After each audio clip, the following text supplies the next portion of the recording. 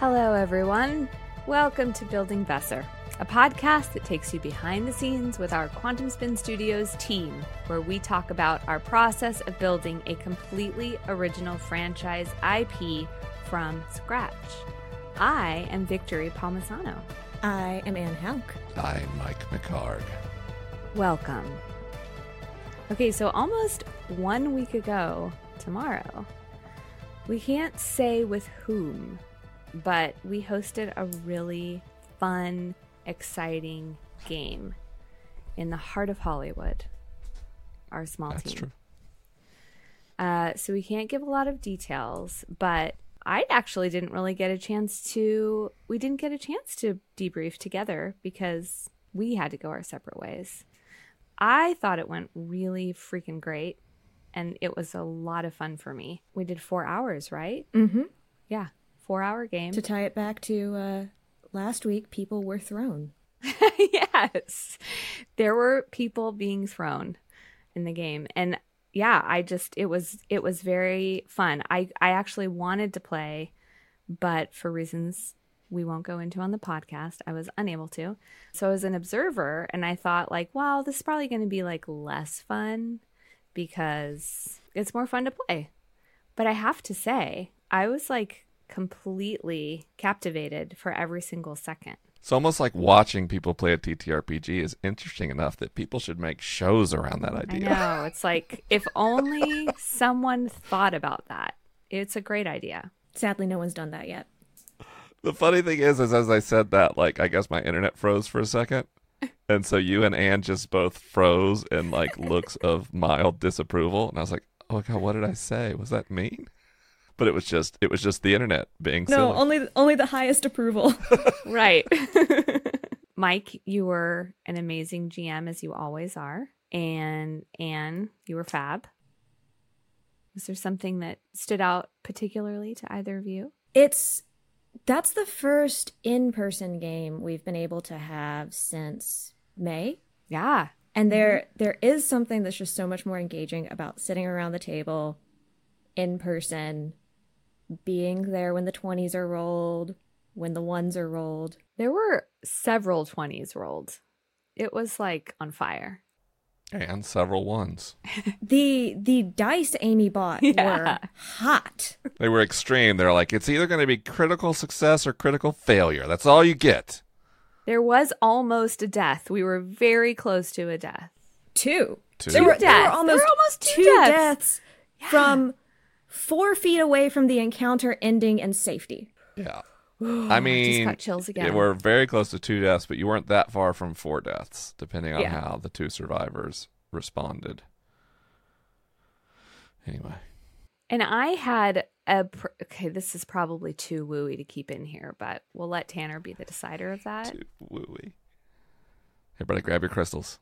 We, Anne, Mike, Amy, and I had a little light bite to eat last Thursday for evening dinner. And remember, we were at Black Cow, and I was walking home with the baby, just strolling along, and I encountered, I won't even say what it is because I don't ever want to ruin a little surprise within the game, but I encountered a species that I've never seen before on my walk home, and I videoed it because I was like, what the heck is this? And I sent it to some friends, and everybody was doing an investigation of what it is.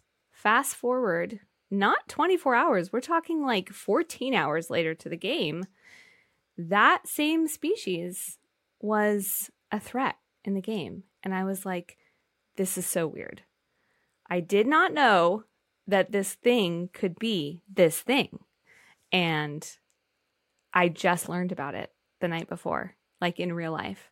And it was really a cool experience. And it's probably, I don't know if you think it's worth keeping in because it's like too mysterious for me to say out loud. You saw a hemophage moth with a 2.5 foot wingspan?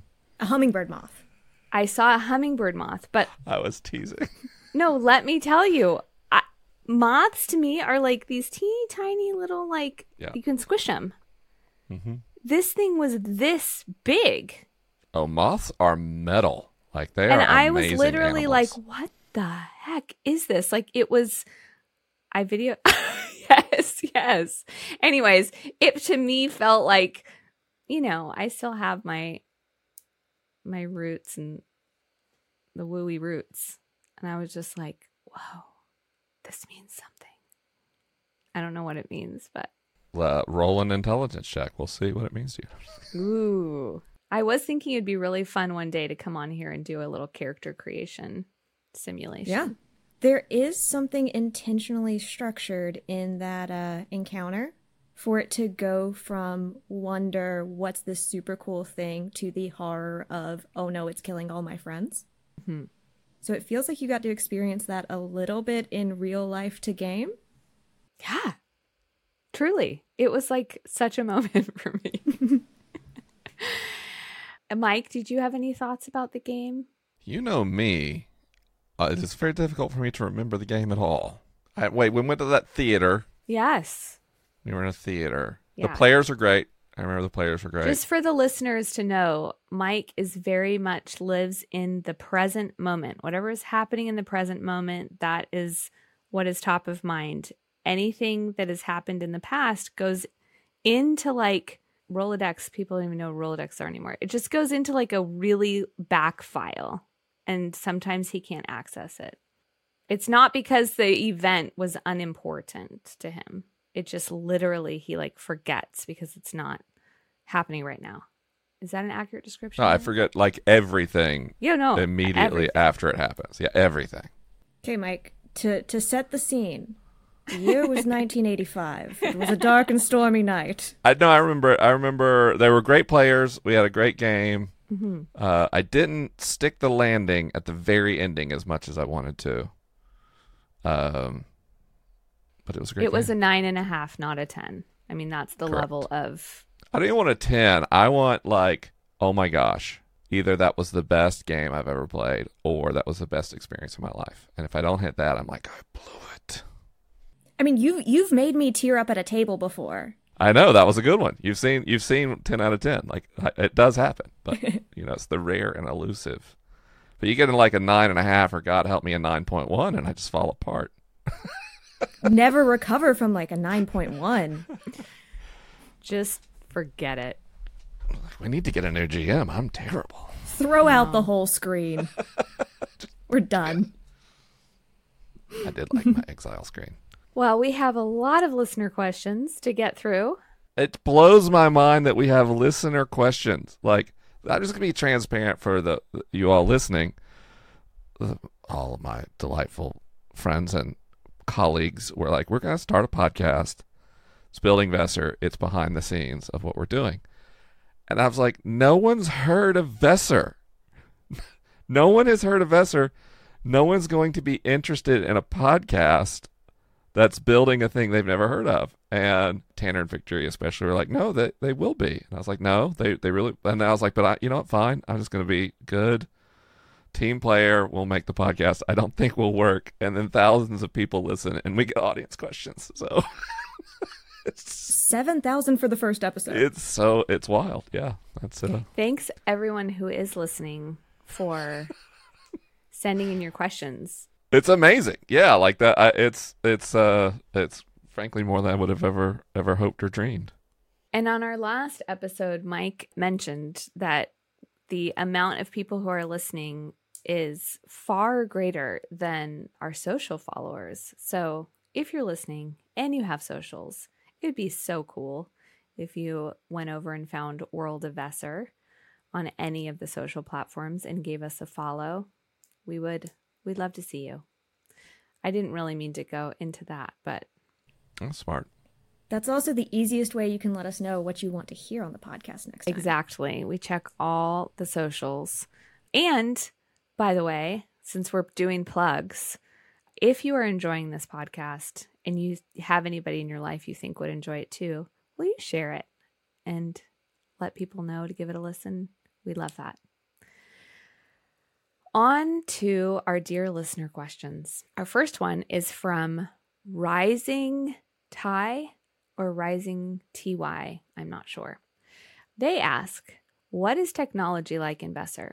Is there an era in human history that the development of technology is mirrored in Vesser, or is it even more advanced? That is really hard because you said an era in human history. So people on Vesser have always had access to emanation. Some percentage of people alive can do magic. So that impacts, the necessity is the mother of invention, right? So the necessities change.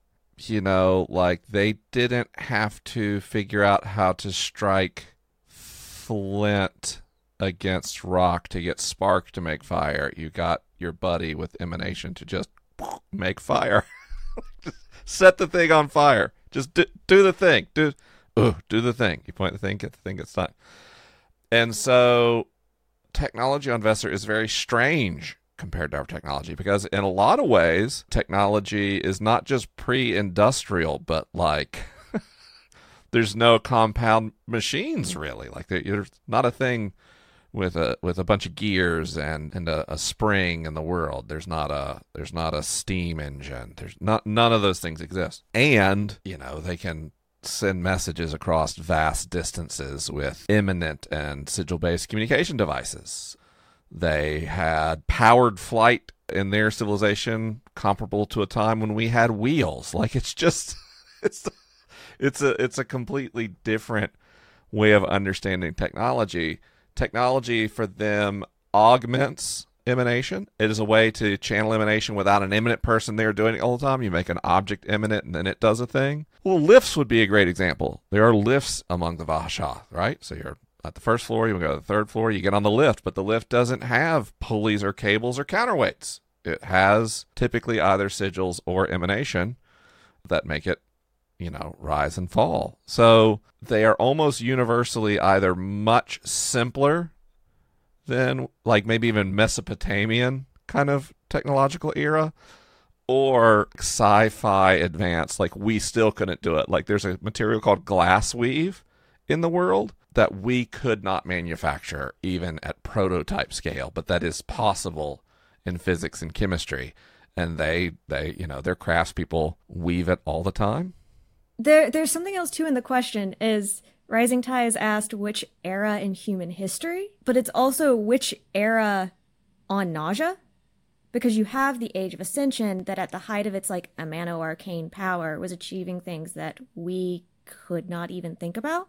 But where we're actually pointing the camera in Exile and Hesh in what we're calling the modern era is post-collapse of that. So there is a ton of technology that has been lost. That's, you know, what some expeditioners are going out to find are like the remains of this. So at one point, even though it's a very different technology that meets a different set of needs, they were far beyond what we're at now and essentially got reset with the Age of Consequence. That's something that's really interesting when depicting Exile, because Exile is on the ruins of a fallen city. And so you have ruins that are more technologically advanced than the buildings and stuff that's being built on top of them. And so it really matters when you're looking at what the correlation between, you know, Earth technology advancements and Vesser. I mean, to kind of put like a finer point on it, even in the peak of the Amazov Empire, there wasn't like a computing device in the world. Nothing computed. There was nothing mechanized like in the world. But, you know, for energy production, they could create perfectly smooth, deep wells, like as deep as they needed to tap thermal vents, or for the Torfex building towers. You know, water scarcity was never an issue because no matter how deep the water table is, they can get to it. Like it's they just have a fundamentally different approach to technological development than we do. And I mean, it shifts the paradigm a little bit when you have people who are like wraiths and can just teleport as a part of what they can physically do. Or, I mean, the Exalted that Mike mentioned last week that can melt the earth around them and get magma and all of that readily available. One small example is on Earth, we really leaned into the use of rock, wood, eventually, you know, refining metals and all of that. And on Vesser, because of the natural skill sets of the people, where they're at, things like that, glass is the foundational material instead, because that was something much easier for them to access. They're not going to go through the process of refining metal that early on if they have something else readily available at their fingertips that can be used. There's actually a question on social media last week. Somehow it got missed. So I'm going to throw it out here. It's a little detailed, but I feel like it's really, really cool. Nicole asks, it's my understanding that players, writers, filmmakers, etc., who utilize Vesser as their setting will influence or create actual outcomes that affect the world going forward. A, do you have a direction that you want things to go? Lots of conflicts and systems sound like they are ripe for certain kinds of disaster, deconstruction, and rebirth. B, how will the elements introduced by authors, players, and creators be canonized or made part of the official lore? I think Mike alluded to this in a previous episode with digital asset management, but can you say more? All right. Okay. The first question was? I know, it's a long one. Do you have a direction that you want things to go? Lots of conflicts and systems sound like they are ripe for certain kinds of disaster, deconstruction, and rebirth. One thing that bothers me personally about fictional media these days is everything has immediate existential urgency. When we look at the arc of human history, empire collapse and institutional collapse takes forever. I mean, forever. Not only did Rome not burn in a day, Yahoo.com is still around. Like, you know what I mean? Like, there's a thing where, like, you know, we think this thing is like, it's about to collapse, and it does, but what it just, if anything gets any sort of institutional scale, collapse takes years, decades, centuries, right? So we've set up all these factions, but they all have institutional resilience, which means they're all playing a very long game. And so what we want to avoid is, oh my gosh, Hesh is going to fall today. We have to save Hesh today.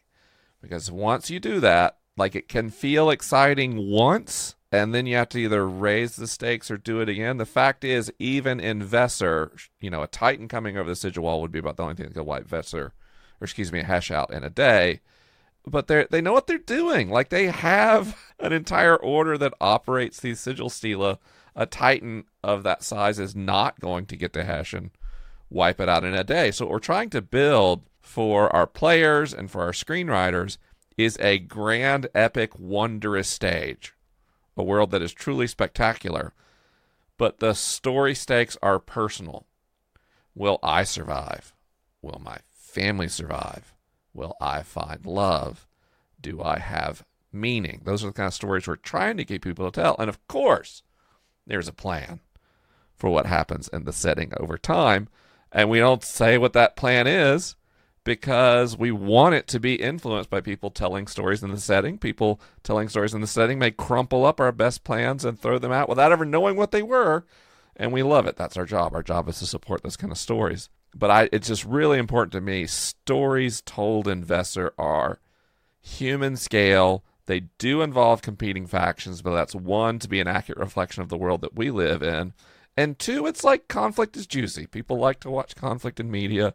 So we tried to create high stakes, high interpersonal stakes conflict, but that the stakes of the conflict weren't, does civilization continue to exist or not? Yeah, I think with that as well, it also comes down into what we wanted to get out of Vesser as far as like an exploration of philosophy and morality and all of that. A lot of times in written or visual media, the actions of the people correlate directly to the grand storyline. So you have things be very black and white. Here are the good people, here are the bad people. Everything is coalescing towards the main climax of the film where there's something that's going to happen that has world stakes. And I think a part of having the world keep spinning regardless of the stories being told and giving writers and GMs the information on all of the factions and allowing them to write their own stories and make their own decisions allows for them to be something that's a lot richer and doesn't tie the movements of people to the grand scheme of the world, because that's not something that realistically happens. And so we're able to get stories that are richer, they feel more realistic. As people explore the world, they make their own decisions. You start to see different factions through the viewpoint of different writers. It's how did they take that information and digest it? What are they seeing when we say, like, hey, here's what's going on? And it's a really cool way to explore stories. One hero saved the day or one villain destroyed the world isn't a thing that happens on Earth. Yeah. And we do have a tendency in our narrativizing of society to try to force that template onto the world, but Gandhi didn't single-handedly liberate India from British rule, right? Reverend Dr. Martin Luther King didn't individually push forward the rights of African Americans in the United States. Hitler did not alone cause a Holocaust or conquer most of Europe, right? They were people and their actions did have impact, but the main thing their actions did was inspire lots of other people to do something positive or negative for the society they lived in. And we want our setting to reflect that. One thing, too, that it reminds me of is just the other week, John and I were playing a game called The Deep Forest. It's written by the same people who wrote The Quiet Year. And it's set from the perspective of the quote-unquote monsters who inhabited the land that a band of adventurers came in. And it's how do they recover and rebuild after something that, from a traditional gaming perspective, you would view as a heroic action is like a debilitating event for the inhabitants of this land. Yeah, that's especially challenging in our setting. So we don't have a lot of like good versus evil. We have a lot of different forms of life trying to survive in a difficult world. Yeah, they're just people. Yeah. Or amanoforms, or titans, or lichen, or shank dogs, or whatever. Or slime molds. Or slime molds. Lots of slime molds. The second part of Nicole's question is, how will the elements introduced by authors, players, and creators be canonized or made part of the official lore? Sure. The first thing is that we're going to have the most expansive and updated in real time world documentation that has ever existed. So we're going to do that using technology, good web services. So as things get added to the world, they get added to documentation. And there will be ways to add things that are in progress and provisional, and that only the people who can see those things, who should be able to see it, can see it. Note, this could change by date X, but just so you need to know for your piece of the project. There's going to be expansive world documentation. So as a GM is running a game, and as players do, they end up taking you somewhere you didn't think you would go, and you get on our platform and you search for the relevant information. You're going to learn a lot about that setting, not just what we've written, but what has happened when other GMs have taken players there in the past, and screenwriters and whoever. But then you're going to do some things. And when we talk about this continuity existing, I see a lot of anxiety when we talk to writers about that and GMs, because they're like, oh my gosh, well, I tried this. We tried to do a D&D game with 3 tables, and we all like disagreed about what happened. We couldn't figure out how to reconcile the canon. And we have a really easy solution to that in the World of Vesser IP. One, propaganda is a thing. Governments literally lie all the time in their own best interest. They spin misinformation. They engage in misinformation campaigns. That did not start in the era of mass media. That's been going around as long as governments govern. And 2, people misremember what happened. Even when people try to tell the truth, they blow it. So when we take the notes from a game session and we go to canonize that into our world, those things are called rumors. They haven't been confirmed by the augury. This is the testimony of an expeditionary party of what happened. Do we have a situation where even well-meaning on Earth, 2 people go to the same area and experience something similar and come back with different interpretation of what occurred? Absolutely. So we build our narrative process on canonical information based on human testimony is uncertain and contradictory. I'm old enough now that I've gotten really into history, and when you go and read historical accounts, first-hand witnesses wildly diverge. So that's baked in as an expectation, and your work as a player or a reader is to decide, who do you believe? Or more importantly, to me, it's always, less important when understanding history of like what factually occurred. Why did this person say what they said about what occurred? Which is far more interesting, and I hope our setting kind of brings that to people. Now, of course, we'll have behind the screen the canonical, this is what this place is like. This is what happened, but that won't always get shared with the audience because it'd be boring if it did, and there'd be nothing to fight about on forums if we put a neat bow on every contradiction. I so love how you introduce the idea of propaganda and then immediately say, confirmed by the augury as true. That is fantastic. No notes. For those of you who didn't hear our factions episode, the augury is like the intel, secret service, secret police / supervises the emergent part of the order of signs. And they would never lie to you. Never. Everything they say is never. 100% true all the time. 100%. They lie to each other. They lie to their bosses. They lie to the Seven. They lie to themselves. I was going to say, don't we all lie to ourselves? They're a bunch of liary liars. Well, on that note, we're going to wrap up today's episode. We love answering your questions. It's actually really exciting for us when we see your questions come in. So please continue to send. If you're like me and you're like, whoa, I guess I do like fantasy, please send in your questions.